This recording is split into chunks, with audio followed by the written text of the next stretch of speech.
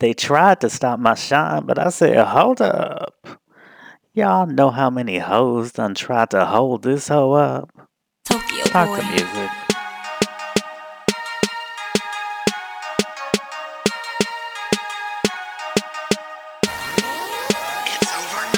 Didn't know if I could do it, but I knew I had to try. Cause the haters tried to stop me, and the devil is a lie. Some people think I ramble, others say I'm dirty, but I don't give a fuck. Cause this is show number 30. Hey, hey, what's up? What's up? Hey, hey, what's up? Show number 30. Show number 30. How y'all doing this week? How y'all doing this week? How y'all doing this week? It is so good to be back with you. Welcome to Craig's Pop Life, a black gay excursion into pop culture. I'm your host, Craig Seymour. You know me. I've been writing about pop culture for more than 20 years now. You can read some of my music writing at rnbeing.com. Yes, it takes a long time to load, but it took a long time to write.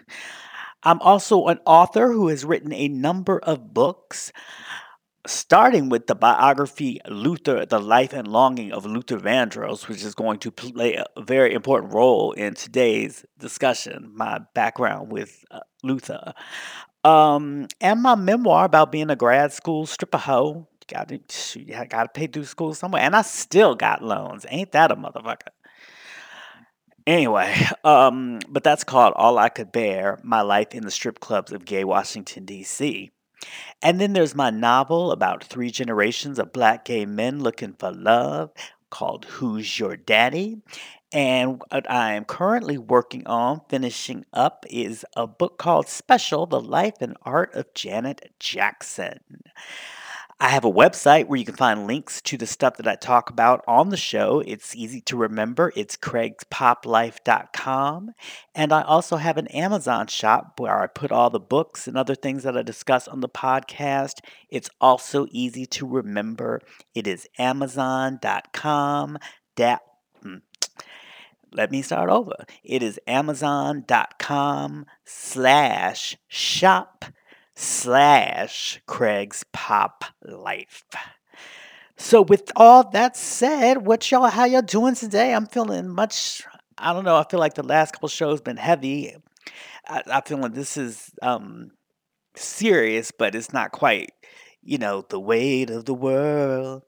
Um, so here we are, another week, and you know, I mean, because it's like the most prominent um, pop culture thing going on, I think, in terms of queer people of color, Pose it consistently has been something that I've been talking about. I mean, not really. I think I've mentioned it like 4 times this season. Um, but this is a week that I feel like I have something to say. Now, if you've been following the show, you even sporadically, you know that on the episode, I did a whole episode about Pose's season 2 premiere. Hold on, y'all. I'm gonna adjust my headphones. It's gonna make some noise. Okay. Um, about Pose's season 2 premiere, and I made it very, very clear how much I admire Pose and how I have no doubt that everyone working on the show creatively has the best intentions. I don't think we are dealing with people that phone something in or doing something just because it's just their current gig. I feel like the people that work on Pose are passionate about creating representations of queer people of color. And so let's just have that set. You can have the best intentions and something might not go exactly right, but I think it's important to I think it's important out front to acknowledge a situation where you think that somebody has the best intentions, but maybe something didn't go quite right, as opposed to a situation where somebody didn't give a fuck or somebody was intentionally trying to fuck shit up. I just think that's a very, very important creative distinction. And I've also made it quite clear in the past that a lot of my criticism of the show has to do with the fact that I'm a living was there bitch. Okay? I was there. In 1990, when this season 2 is set, I was 21 years old. And although I was not a part of the ballroom scene, I had already lived in New York City on the Lower East Side. And this was back when it was artistically poppin', back in the days when you could still see Keith Haring murals on the outside of buildings. You could hear the Paradise Garage had closed, but you could hear Larry Levon at DJ at the World, and you could catch RuPaul and Lady Bunny and folks like that at the Pyramid. So it was just a really poppin' scene. And so all that's to say, I have firsthand knowledge of the era and a lot of firsthand knowledge of being out and queer in this particular era. So, therefore, if something isn't historically accurate, or just accuracy is such a weird word to use when it comes to perceptions. But sometimes there is something that is like, no, this is historically accurate, and sometimes there's stuff like this just doesn't feel right based upon what I knew of the time. Okay, which are two kind of different but related things. But in either event, it stands out to me. Now, all that being said, I do not think it's Pose's job to be 100% historically accurate. Okay, so even though something might stick out to me, it's not necessarily I'm saying that's a bad thing, because the people that are making Pose are putting out these representations in the here and now. Okay, they're not time warping it back to 1990 and making a current show. They're making a show about the late 80s and early 90s in the context of 2019. And that's a whole different enterprise. And, they know that what they're putting out now has the potential to shape the attitudes of modern viewers. And it's particularly significant because, with Pose being on Netflix, you all know who's watching Pose around the whole world. You know what I mean? And it's just like, so sometimes it's more important maybe to do something that isn't 100% historically accurate, but maybe move certain conversations forward that need to be advanced, like I said, in the here and now. A good example of this was, I think this was last episode. Maybe it was the episode. No, it wasn't the last episode. Maybe it was the episode before last, but maybe it was the episode before the last, before the last. In either case, a good example of this I thought was when Pray Tell lectured Ricky about bottom shaming. Now, wasn't nobody talking about body shaming or really any kind of shaming back in 1990. Okay, that it just was not a thing. But I think it's an important message for the here and now and the future as people will continue to watch and discover this show. So it's worth bending historical truth and kind of the truth of the way people talked about certain things for that reason. That's a reason why I think that yes, it's better to advance certain conversations than to be historically accurate when it comes to certain things. Okay. My beefs have been with blatant misrepresentations that distort history for no good reason, or no good reason that I can find. Um, and I'm especially sensitive to this because the show does create a perception of the lived realities of queer people of color of that time. So it's like,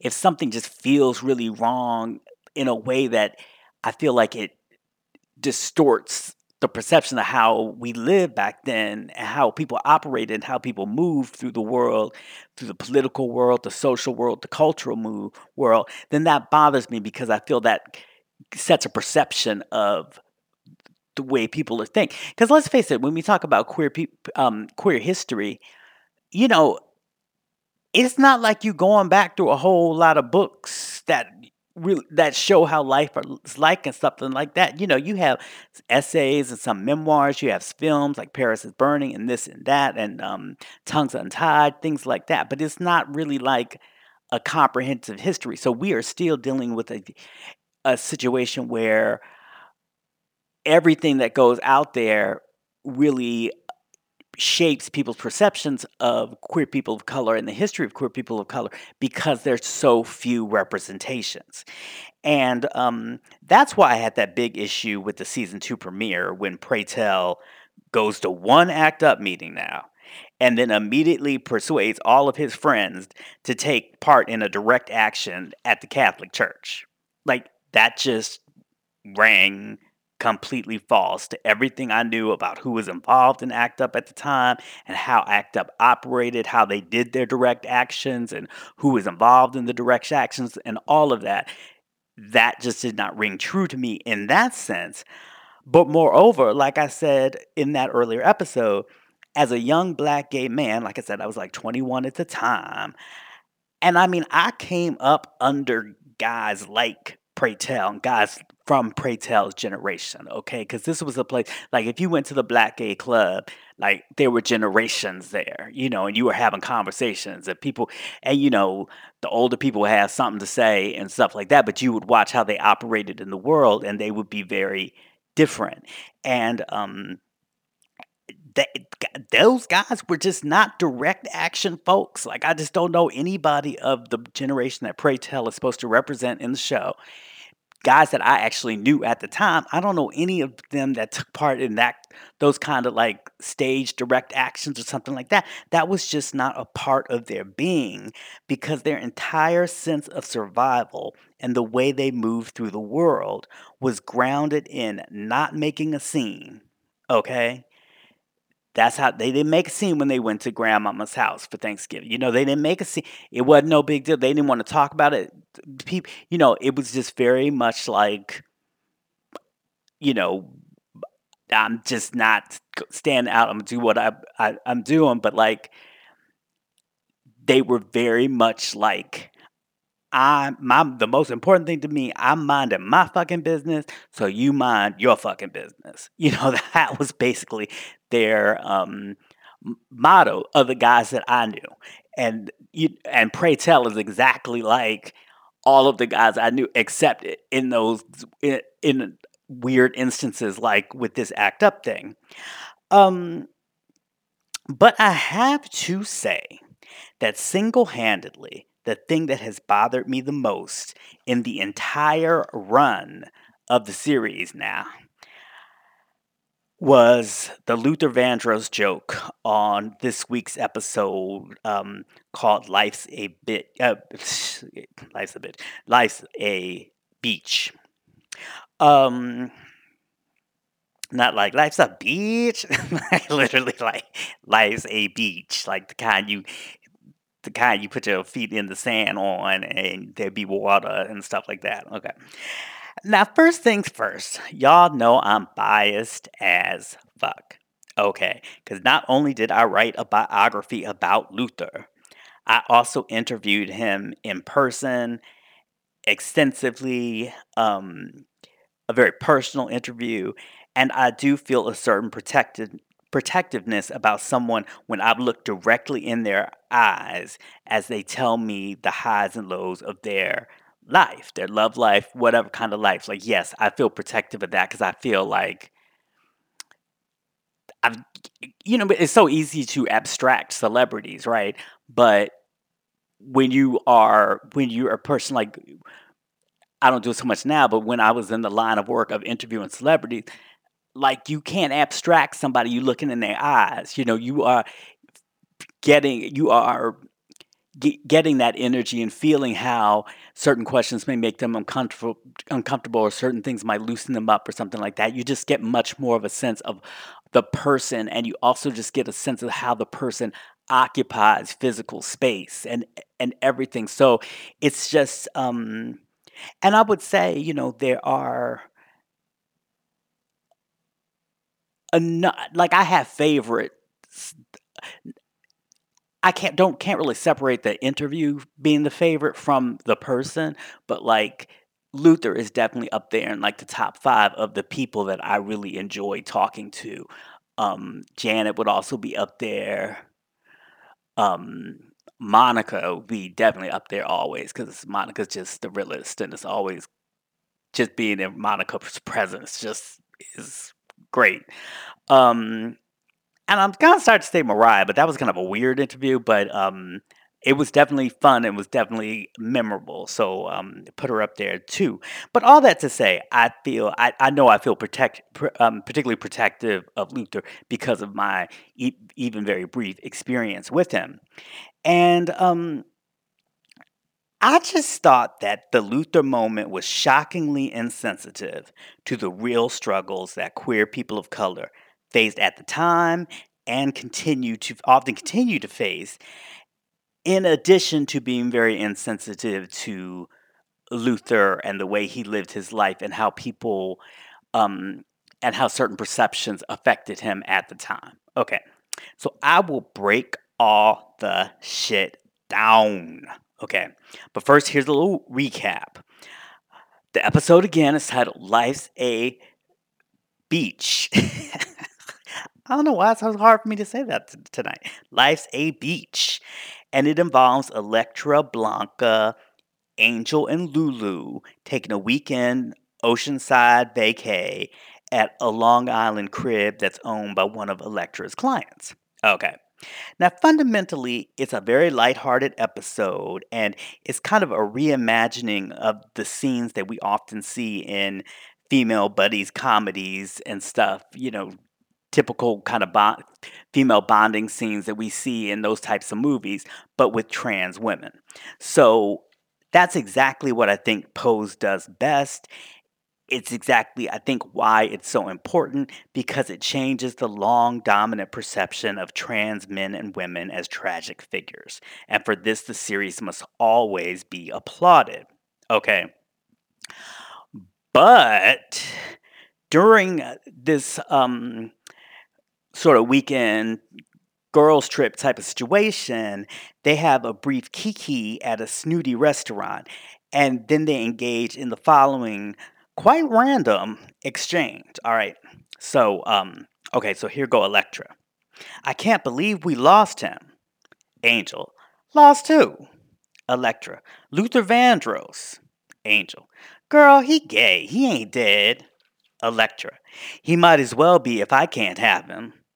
Lulu. Girl, stop being stingy. Luther's behind is a whole meal, and all the boys want a bite. Okay, let's start unpacking the layered wrongness of this scene. Starting with the most superficial, okay? Um, like we really supposed to believe, based upon all we've seen in damn near 17 episodes, that Electra Abundance would have any kind of romantic interest in Luther Vandross. Okay, all we have ever seen her with is older, rich white men. And granted, a lot, if not most of this, sorry y'all, a lot, if not most of this was based on money, but we've never seen her show the slightest interest in any black man walking down the street, another black man, uh, all the different range of brothers that be at the balls, so, on the sidelines and at the bar and all that kind of stuff. We ain't seen Electra like flirt with. We ain't seen her have interest in any black man. Um, so it's like all of a sudden we're supposed to believe that she has a schoolgirl crush on Luther Vandross. Like she had a "Give Me the Reason" poster in her closet that she fantasized about. Child, please. Don't do it. Like, don't distort a character's whole ass story to set up a bad fucking joke that's unnecessary to have in the show anyway. That kind of shit drives me crazy when it's just galling in TV series because like you really do see a character develop for a long period of time. So it's just no, I can't. I don't accept that she might have been a fan of Luther's music or something like that. I don't accept that she was fantasizing like, oh, if Luther doesn't like women, then he's dead to me. I don't buy that for a minute. Okay, so that's just on a drama, just as a, creative as a writer. Like, we're not even it's not even that deep. As a TV viewer who's spending my good ass time out of my week watching some shit, I hate stuff like that. Makes me feel betrayed because it makes me feel like I'm giving something more attention than the people, the creators behind the show are doing. Like I'm paying more attention to the detail and understanding the character more based upon what I've seen than they seem to be doing when they're putting it together. And that always bugs me in a show. Okay. Um the second thing that really got on my nerves was when Angel says, "Girl, he's gay." In a way that suggests that this was something that was just universally accepted as gospel truth, even among gay people, back in 1990. And that just simply was not the case in my experience. Okay. And this is my problem when folks, current folks, y'all youngins, because I am of the age that I can say some shit like that. Casually out folks like folks that have passed and kind of lump them with others when their experiences and their public perceptions could have been totally different at the time, but just because you now know that somebody might have been gay or something like that, you lump them in with all these other people that might have been gay, but you don't understand that there were different reasons for why we thought or why we knew people were gay at a given time, and you can't just lump all that together because they were very different circumstances. Like Luther was not one of those celebrities like Liberace or Rock Hudson or closeted Elton John who were rumored to be gay in the tabloids and were often pictured with other guys. I mean, all those people I mentioned from Elton to, they was in the National Enquirer.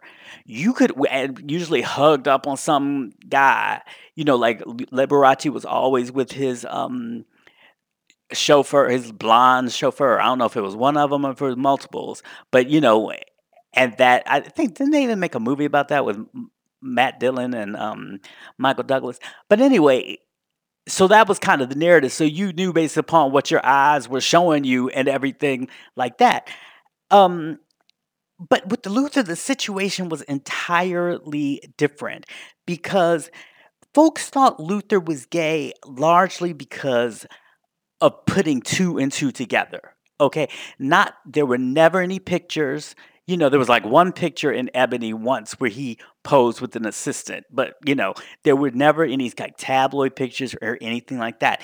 It was just kind of like after a while of him being on the scene, you just put two and two together. It's like, okay, well, we ain't never seen him. We seen him on red carpets. We seen him on stuff. We ain't never seen him in jet with no woman, you know, with no woman that seems like it's romantic, um, or romantic interest. Like that just never has come up. And in a situation where it's so common to see, especially male singers with a woman or with multiple women or having wives or something, the absence of somebody like that is going to begin to raise questions. You're going to begin to think, oh, well, that's interesting. And then over time, you're talking about like over like a decade, it really begins to kind of raise questions. And the thing about Luther, it was like, he was not effeminate in any way, so he didn't necessarily signify as queer in that way.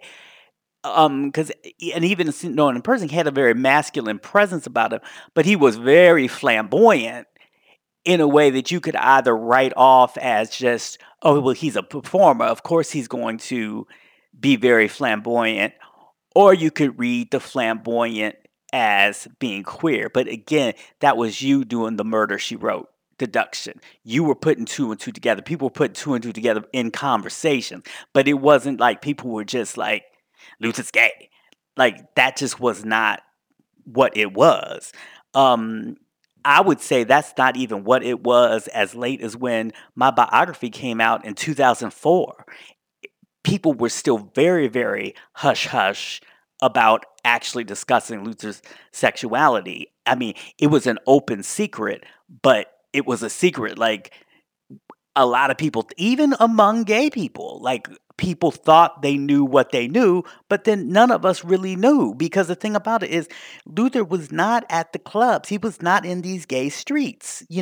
He was not one of those closeted gay celebrities who people have seen at the clubs, who people have seen pick up a trick in a car or something like that. It just was not the case. So therefore, it was a very different situation than these other celebrities that were closeted and later outed or later came out. It was just totally different. So, like, that's what I'm saying. You can't lump all these celebrities who we now think of as gay. You can't lump all of them together in terms of in any way that's suggests that their experiences were the same, or even that the public's perceptions of them at the time were the same.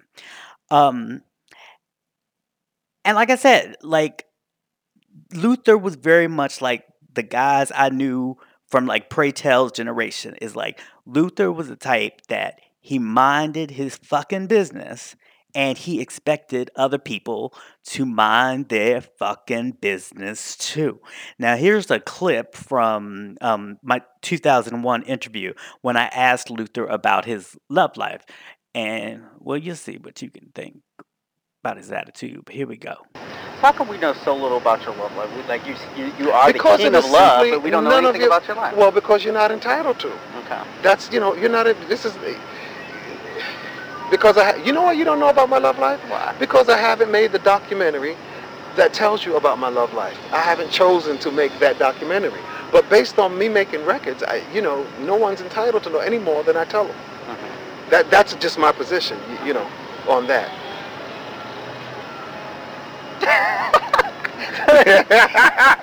So is there going to be a documentary of the work? If I feel like it. Whenever I feel like it. If ever I were to become so inspired.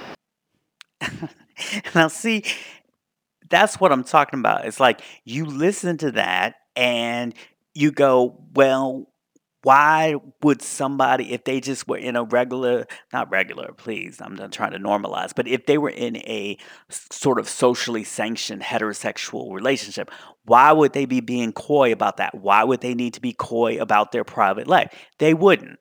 So the simple fact that he didn't like talking about his personal life and all of that, that is suggestive of him being queer. But like I said, it was things that we were deducing. It was not like we knew because we knew.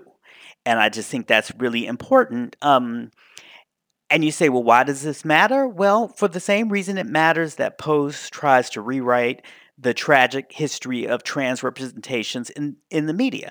It matters that we are accurate when we're shaping perceptions of Black cultural figures, because as Black people, our history has been misrepresented for the entire time we've been in this motherfucking country. So, a show dealing with queer people of color needs to do better and needs to get shit right, because for so long, because white supremacy depends upon getting shit wrong about us, from the big shit to the details, because by getting shit wrong and by not caring if it's accurate enough to the T, that's just saying we don't matter. And in a white supremacist world, we don't matter. So why would if somebody doesn't matter, if somebody is less than, why would you care about the nuances of their sexuality? Do you know what I mean? Why would you care about how people might think of them in the future based upon something that you wrote and put on FX? You know what I mean? But that, to me, is feeding all into that white supremacist narrative. We have to be anti-racist. We have to be better than that. We have to, if we're representing our people, especially if we're naming actual names, it's not like this is just characters that we are shaping. When you're naming somebody's name, we have to get that shit right, or else we're playing into white supremacy. And, the other thing about that related, I'm sorry, you'll have to clear my throat. I know y'all expect me to Do the DJ Cool thing. But no. Um, Black celebrities like Luther come up so rarely in shows that are on mainstream networks. Damn, now I have to take a drink of something. My throat just got dry. I don't know. I guess this is a militant episode or something. Like my throat's just. I mean, I don't know. Anyway, but also, like I was saying, black celebrities like Luther come up so rarely in shows on mainstream networks that it's important to be responsible about the way you discuss them, even jokingly, even in jokes that ain't funny, Lee, um, because they do shape the perception that somebody might have about Luther. Um, Without any sort of, they might never, this might be the only thing they hear about Luther Vandross, and all then, oh, Luther Vandross was gay back in 1990. Well, that's not true. That's not the perception we want to leave people with, even if it's thought of because of the conversation, you know, was among queer people, that was among queer people. That's just not the truth. And this was not the way this, to me, this way of talking about Luther in such a flippant way is a very recent phenomenon.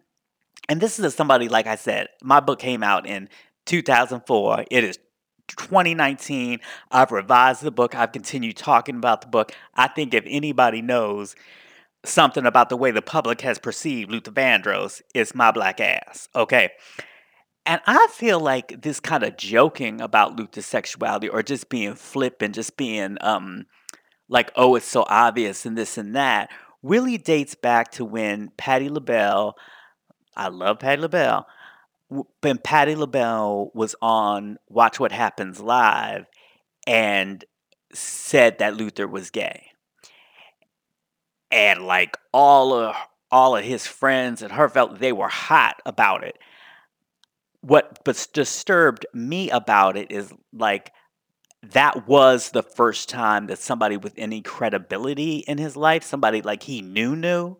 Luther and Patty used to fight over pocketbooks, like at the stores. Like he was like, she's like, I'm buying this. He's like, no, you're not, you heifer, I'm buying it. Like those are actual conversations that they had, when they would shop together.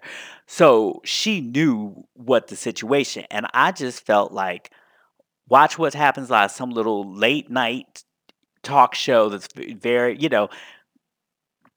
comic and just kind of, sort of knowingly silly and fun and all that kind of stuff. That was not the context for you as his friend to confirm something for the first time. You do that in a PBS American Masters, Luther Vandross. You do that in a special that maybe BET is doing, or if they're not going to do it, that TV One is doing. You do it in a way that provides context to that. You don't just answer a question, yes, he was gay, without any sort of um, without any sort of recognition of how he was gay. Do you know what I'm saying? What was the situation? Were there relationships? How do you know? Do you know no, or do you know just because you put two and two together like a lot of the rest of us? Because I'll be honest with you, I talked to people that like had worked with Luther for years, people that knew him from way back, like people that he considered good friends and they also considered good friends, and they just simply did not know of anything about his personal life. Like they wonder, but they did never press him on it and he never talked about it, and it was just like that. And like I said, for a lot of people, that's how they navigate the world. They just don't particularly um talk about that kind of stuff. And to me, Luther was very much like that type of person. So I feel once Patty kind of just threw it out there in a flip way, I felt like after that, people, on social media and stuff like that, just began to talk about Luther's sexuality as if, oh yeah, he's gay. Oh, he was gay. He was gay. And it lacks all the, it just, like overnight, all the nuance around his sexuality just went away, and it just seems to me like it certainly is not the way that he would have wanted it, and I feel like it's not the correct way to present his sexuality, because we can't, especially when you talk about representation, we can't just represent everybody's sexuality as the same. I mean, that's what we fight against now, right? We don't want the white gay experience to be um, seen as synonymous with the black gay experiences, because there are different ways in what we have to deal with and different ways that we respond to that, and that changes how we view the world and how we operate in the world. Same thing with Luther. Luther, a black man at a certain time that grew up at a certain time with a certain very religious family, and then being very public and all this kind of stuff. If we're talking about his sexuality, we have to talk about those nuances and put that in a context. We can't. We are misrepresenting ourselves if we just try to make it sound like just because you say somebody's gay, we know what that person's experience is, because there's so many different experiences of being gay, of being queer. So I just think it's important to retain those nuances. Now, number three, um, I thought Lulu's line about how Luther's behind is a whole meal and all the boys want a bite. Like I said, as somebody that sat across from the man and somebody that has looked in the man's eyes, I just felt like this was especially cruel, because Luther struggled with his weight since he was a teenager, more than once reaching a high of more than 300 pounds.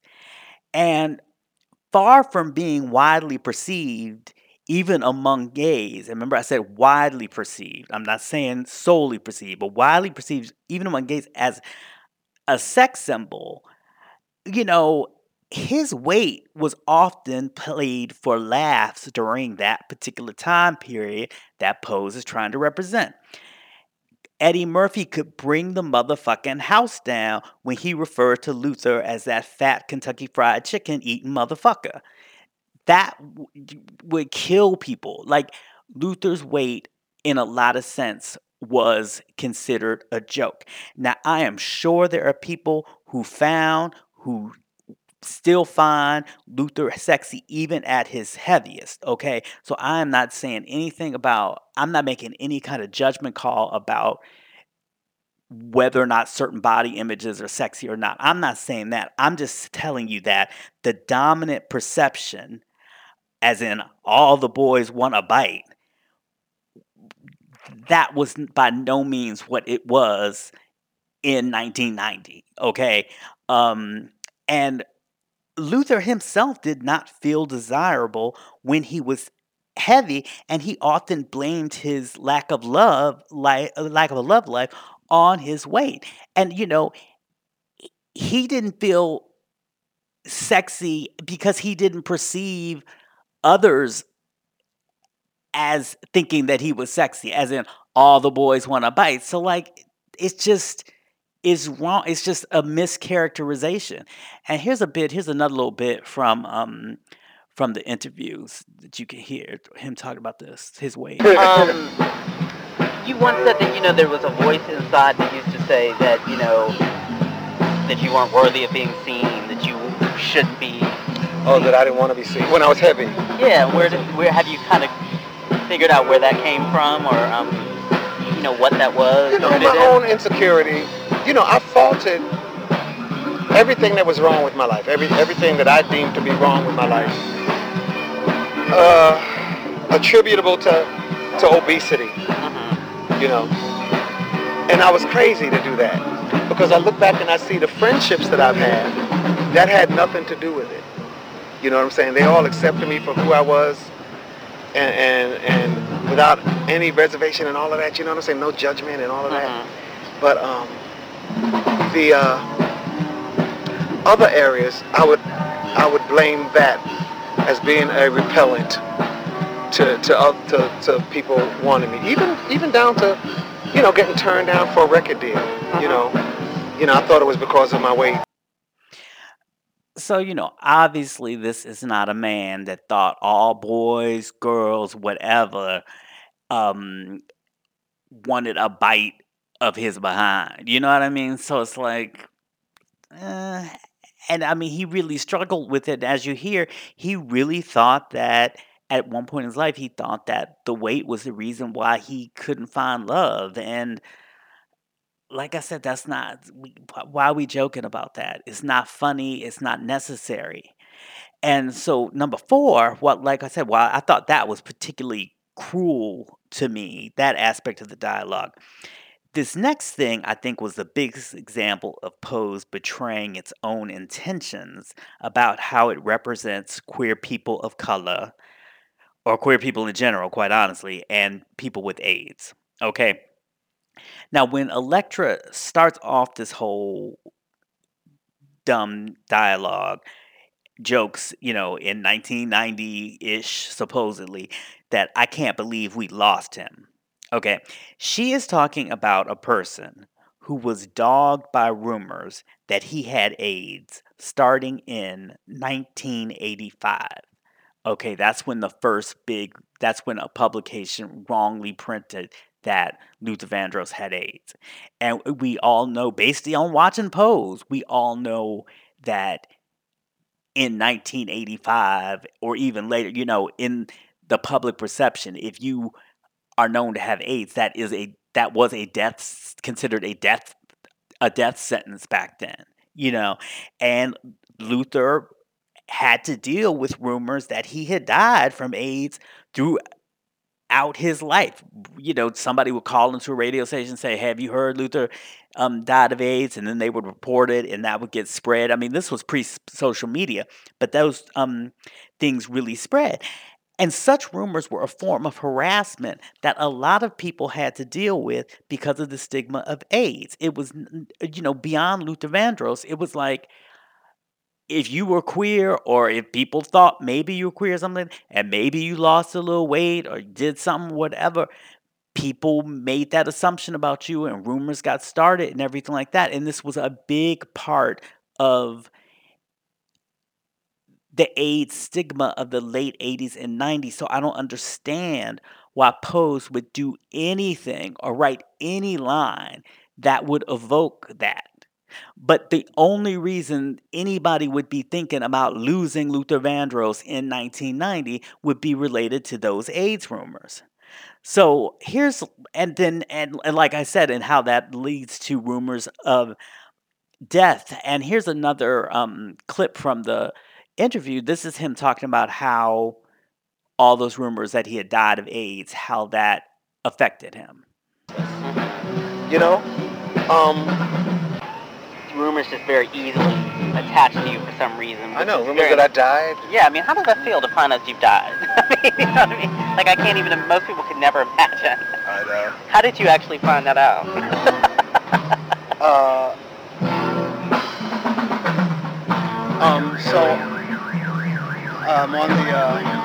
I'm at home on the couch, and the phone rings. Ring. Hello. Hey, baby. How you doing? It's Valerie. That's an Ashford and Simpson, right? I said, I'm doing fine. How you doing? Oh, I'm doing great. Okay, bye. Now, Valerie and I, we're people who talk on the phone for an hour when we talk. Right. Okay. Next thing I know, it's Dion. Hey, how is it going? How you feeling? Oh, I'm feeling fine. I'm sitting up here watching The Price is Right. Oh, well, then I'll let you go. Bye. And after about 2 days of that, Right. I said, what's going on? And then I found out. And I found out the day that I was leaving to do the Essence Festival, the Essence Festival last year. And it just so happened that I called my mother before I got on the plane. Like I sometimes do before I get on the plane. Right. And the rumor had just started then. And I didn't know about it until I landed in New Orleans. And then I started hearing, because there was a lot of press. I mean, there's always a lot of press at the Essence Festival, but there was a lot of press there that day. I was there. Were you there? So there was more press than usual. And so, I just went in the room and had fun with it, And how it affected me was really, it didn't. Come on, Luther. I swear to you. For somebody to think that you're dead, that has to piss you off. I'm not gonna sit out in the hot sun. No, what you're and let doing, you tell me. what you're doing is projecting yourself into my life. You have to understand, into your head. We are all comprised of different things, Right. and that I am here to tell you It didn't did not bother make me. you mad. That didn't make me mad. It annoyed me and how stupid it was, but it didn't make me mad. Well, annoying. Mad at who? I can't trace the source of it. Annoyance is the first cousin of mad.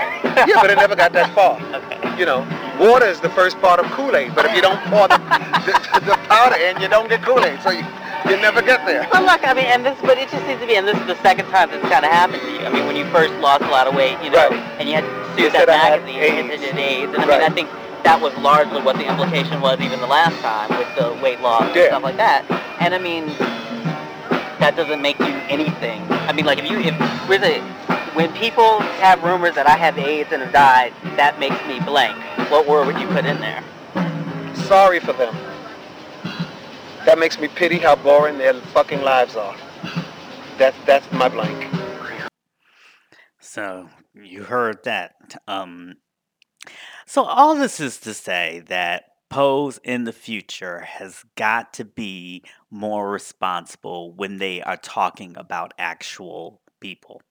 Okay, they have to get the history right, and they have to get the history of the perceptions of that person right. Otherwise, they are doing a disservice to the community, and that's just as simple as that. And that Luther combo just was not right. Um, and I really hope that they.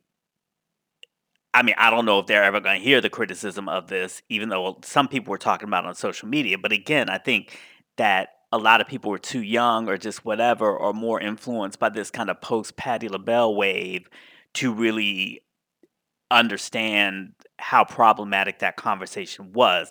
But I hope it does get to them in some way and they avoid situations like this going into season 3. Like, keep somebody's name out your mouth if you're not going to be accurate about that person.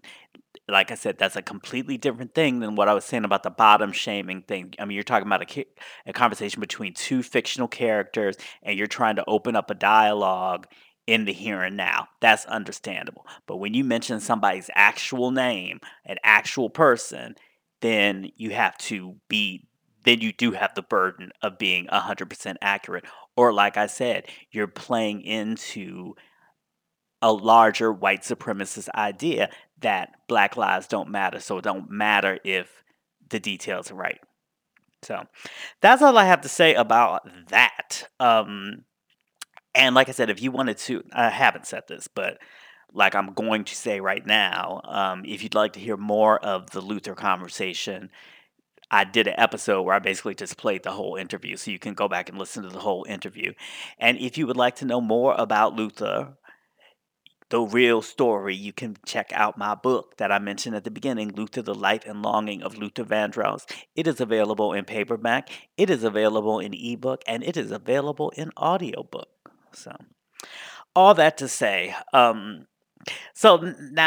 like I said, that scene to me was not funny at all. But if you actually want to see something that's funny, I really, really recommend my highest recommendation, the Flame Monroe episode of Tiffany Haddish's new Netflix series, They Ready.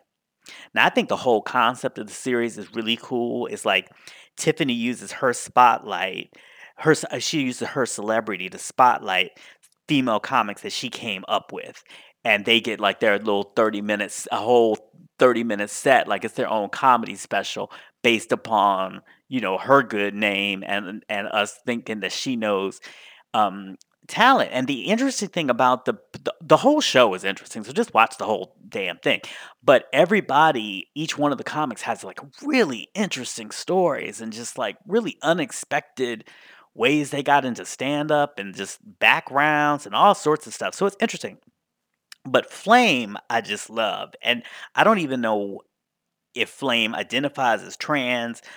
Flame has like huge breast implants and takes female hormones, but like I said, I don't know how Flame identifies. The other thing is that Flame was in a long term relationship with a woman, after Flame had begun partly, going through her transformation with the plastic surgery, with the breast surgery, and all this kind of stuff. She was in a relationship with a woman and had 3 kids. The woman left, and so now Flame is the single parent of 3 biological teenage children. So Flame's comedy comes out of all these very not common circumstances. None of these things form into any kind of um, narrative. I think that's common out there about people who live different lives. So it's interesting, and Flame's whole approach, like, it really reminds me of my favorite type of comedy, just the really bawdy, raw, completely un-PC comedy that I grew up with listening to, going over older relatives' house and seeing their party records, like by Rudy Ray Moore and LaWanda Page and, Red Fox, and just listen to it reminds me of that good old raw black chitlin circuit comedy. Um, Flame gives me that vibe, and so I just love the special. I just want to see more. I want to see Flame live, the whole nine, and so I highly recommend you checking that out. It's the second episode, so you can watch it consecutively, or you can watch the Flame episode and then go back or whatever. But whatever you do, make it a priority to watch the Flame episode. So anyway, y'all, that's all for this week. I appreciate you hanging with me. You may completely disagree with my take on the Pose Luther moment, and if you do, but you stayed with me through this whole thing to listen to me, I appreciate it. Listen to my argument, I appreciate it. And if you enjoyed the show, please rate it. You don't have to write nothing, just push the number of stars. And if you know a friend that might like the show, please share it. Otherwise, y'all, until next week, be cool, be kind, be creative, and in the words of my fave, Be your damn self. okay, y'all, I love y'all for listening. Hit me up on the Twitter, at Craig's Pop Life, if you feel like I missed something, or if you feel like I got something right. I always love to hear from you, and I really love y'all. Bye.